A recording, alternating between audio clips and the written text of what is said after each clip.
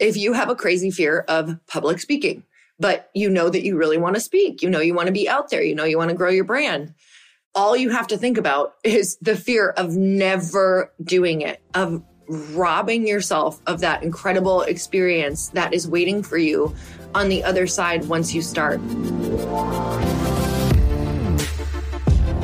Welcome, everybody, to the Chris Harder Show, where we are making you unapologetic about your pursuit of success, knowing that when good people like you make good money, they can then do great things. My name is Chris Harder, and several times per week, I will bring you epic guests, solo episodes, and every single tool, trick, and skill set you need to grow your business, grow your money mindset, and to grow your wealth to levels that you have never reached before. I've ended up in a unique place in life where I've got the experience, the connections, and all of the secrets that it takes to be successful. And I'm lifting the curtain to reveal it all to you in an effort to help put you in a position of abundance so great that you can then be as generous as possible. So let's lock arms and let's get started. And we're back with another episode of He Said, She Said. And today I wanted to ask Chris this question, and I decided to wait until our podcast. Well, I mean, we were literally just having coffee a little while ago, and she asked the question, and she's like, wait. Let's use that for the podcast. So my question to Chris, and I'll give an answer right after him, but my question to Chris was, what is the thing that really drives you, that keeps you motivated? And how do you not only stay motivated and really use it and tap into it and think about it, but how do you also not let it take over and control you? But I'm going to have to process out loud, because this was like seconds ago that you kind of proposed the question and then said, wait, let's make a podcast out of it. So I don't have a good answer formulated yet. So let's just start with the basics that, kind of flow of my mind here. I would start by saying, intrinsically, I'm just naturally motivated to have an extraordinary life. And I know a lot of people hear that and say, well, who doesn't want to have an extraordinary life? But there's a difference between wanting to have an extraordinary life and like being moved by it, like woken up out of bed by it, like willing to do scary stuff or annoying stuff or inconvenient stuff for it, because you can't picture a scenario where you aren't chasing down the mission. And in my case, the mission is an extraordinary life. Like, I'm very unapologetic. I was going to once name my podcast Unapologetic, and the whole team and everybody thought that it'd be too hard to spell as a brand.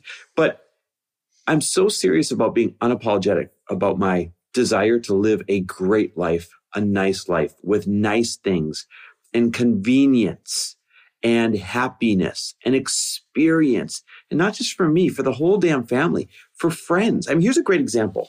We're still up at the lake house right now while we're recording this. And a lot of people would say, why would you buy that thing just for a couple of months each year, right? Just for summers. To me, how many times have I said to you, this is the best investment we've ever made, because we've already been able to host so many friends up here. And nothing gives me more joy than doing beautiful things in beautiful spaces with really great people and providing that for them. So that's just like the beginning. That's the tip of the iceberg of my answer. So let me ask you just a follow-up question to that, because for me, I'm motivated not only by wanting these things really bad and being able to visualize them, but I'm also motivated by the thought of the pain of not having them, of being average, of not letting myself have these experiences that I want. So expand on that, would you? So, because I kind of wanted to bounce it back to you, and then we'll get deeper on me. What would you say motivates you? Because I watch you be motivated all the time. You just alluded to, hey, it's similar things, but it's more the pain of it. Expand on that. It's not necessarily more the pain of it. It's that I use both. It's that I not only visualize the life that I want, but I also really future cast. Like, I look to the future and look at, if I don't take the actions, if I don't do the work, if I don't make the money, if I don't create this life that I want, then I'm not going to have the memories. I'm not going to have the experiences. I'm not going to have those moments with all those people connecting in the ways that I want. And that really motivates me, thinking about not having these things. I mean, we both, I think for the most part, had good childhoods, but at the same time, we've really, you and I feel like really crave experiences. And I think that's what we want moving forward, not only for us, but I also am so motivated by giving other people experiences. And it's the thought of the pain of not being able to do those things. It's a thought of the pain of not being able to afford those things, of not having as much choice and settling. And truly, I visualize my life and envision my life to be able to do and create whatever I want and whatever experiences I want. And combined, I think that vision pulls me forward of what I want. But also sometimes if I'm not motivated, I really let myself think about if I don't do the things, am I going to be okay with that life of not as much choice? And I'm not. It's interesting that you mentioned the fear part of it, because if you said, Chris, great, a nice life and extraordinary experiences motivate you, but is it the excitement of having them that makes you take action? Or is it the fear of not being able to have them that makes you take action? My answer would have been, it's the fear of not being able to have them that makes me take action. Because this happens to me all the time. Oh, I want to collect another classic car. And it's not enough to make me go do something inconvenient and go do a little bit more work. But the inverse, hey, what if you could never buy another car you like? Or what if you could not keep the lake house as a third home? Or what if you could not split time between Arizona and California? The what if you couldn't is what scares the crap out of me and makes me roll up my sleeves and be like, oh, watch this. And is what motivates me to build more cushion and more cushion and more cushion and more cushion so that nobody can ever tell me I can't have this, can't do this. Does that make sense? Oh my God, yes. And, the thing that I think of all the time, especially just even women in business, is it wasn't that long ago that women were not taken serious in business, that we did not have the opportunities that men have. And in other countries, a lot of people, let alone women, cannot start businesses. They cannot go and do what they want to do. They don't have the freedoms to do all of these things we do in this country. And that really motivates me, because can you imagine, for everyone who's kind of like 1 foot in, 1 foot out, if someone came to you and said, you know what, that business you wanted to start, it's now illegal. You can't do it anymore. Yep. We would be fighting for the freedom to be able to do it. And instead, we have these other problems that we make up in this country, like fear. Yep.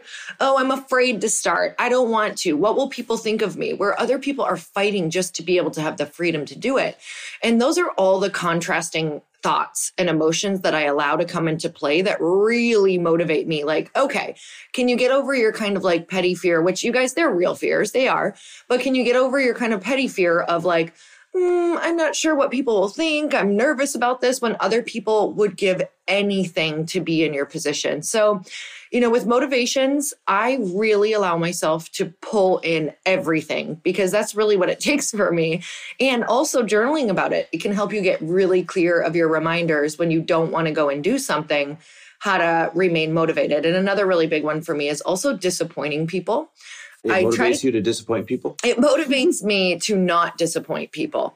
And this is one that actually I have to keep in check, because I can let this really ruin my day thinking about, oh my goodness, if I don't do this, if I don't show up in this way, I'm disappointing this person. When sometimes you have to let certain fires burn and you have to decide in what way you're going to show up. So if I'm afraid of disappointing people to the point where it's really making me sick, like actually physically ill, wow, or it's hurting my life, then that's where I have to really do work around it and let it go. It's interesting. So, we're talking a lot about fear and very little about being excited about something and making that have us take action. And we've heard Tony Robbins say that people are motivated by what they want, but also by their fears. And if one's going to win out over the other, he says fear will always be the biggest driver. Mm-hmm. So this really becomes a choice of, you asked, your original question was, why am I so motivated? And then you slipped in there, how do I maintain it? Mm-hmm. Well, clearly, I think we figured out by knowing oneself and by knowing what all your fears are, then you can choose which fear you want to feed. And I feel like I've heard you or someone else talk about this concept of choosing which fear you want to feed in the past. For example, you had mentioned, or let me go with mine, the fear of not being able to keep living an extraordinary lifestyle versus the fear of, oh no, what if this product flops? I'm going to feed the fear of not being able to continue leading an extraordinary lifestyle and not care about the other fear, right? Like you got to choose which one you're going to feed. Because if somebody in that example chooses to feed the fear of, oh no, what if people laugh at me? Oh no, what if this product flops? Oh no, what if this idea doesn't work? Well, you're choosing to feed that fear over the other more motivating one of what if you can't have what you want? I want to make this really tangible for people. So it's like, if you have a crazy fear of public speaking, but you know that you really want to speak, you want to be out there, you want to grow your brand. All you have to think about is the fear of never doing it, of robbing yourself of that incredible experience that is waiting for you on the other side once you start. And it's not like the fear totally goes away. I really don't know. Like, I would say 95% of the people I know who you see on stages, they all still have fear of going out there. It does get less, but once you get out there and you do the thing, whether it's public speaking or something else, you'll find that there is so much more joy and expansion. And truly, people just want to progress. They want to grow. So I'm also afraid of not growing because I know what that feels like. It's very frustrating. You start to resent things in your life that you would never normally resent. You start to push people away because you start blaming other people and other things for your lack of purpose and growth. And really, if I can summarize it for me, it is my responsibility to constantly be growing and taking care of my emotions and making sure that my choices are aligned with my vision so that my relationships can stay really clean and clear. I love it. That's incredible. So guys, to put a bow on this thing, we all have fears. They never go away. All you have to do is choose which fear you're going to feed. Let that be the fuel that motivates you to have whatever you want. If you want freedom, let it motivate you to be afraid that what if you can't have that freedom? If you want a nice lifestyle, let it be the fuel that motivates you based on what if I can't have it? Whatever your motivation is, then go choose to feed the fear and use that as fuel to get you where you want to go. All right, guys, we are so grateful for you. As always, let us know what fear you are choosing. What positive fear are you going to feed so that you go and do the thing? Sending you guys so much love. Until next week, we will see you later. Thanks for listening. And if you loved this episode and know of someone else who is as successful as they are generous, please pass them on to me. It would mean the world to me if you help me get this cause and this message out to as many listeners as I can. So please, if you liked what you heard, it goes a long way if you take 30 seconds and leave me a 5-star review and share this with your friends. I'll be forever grateful. And until the next episode, cheers to your success.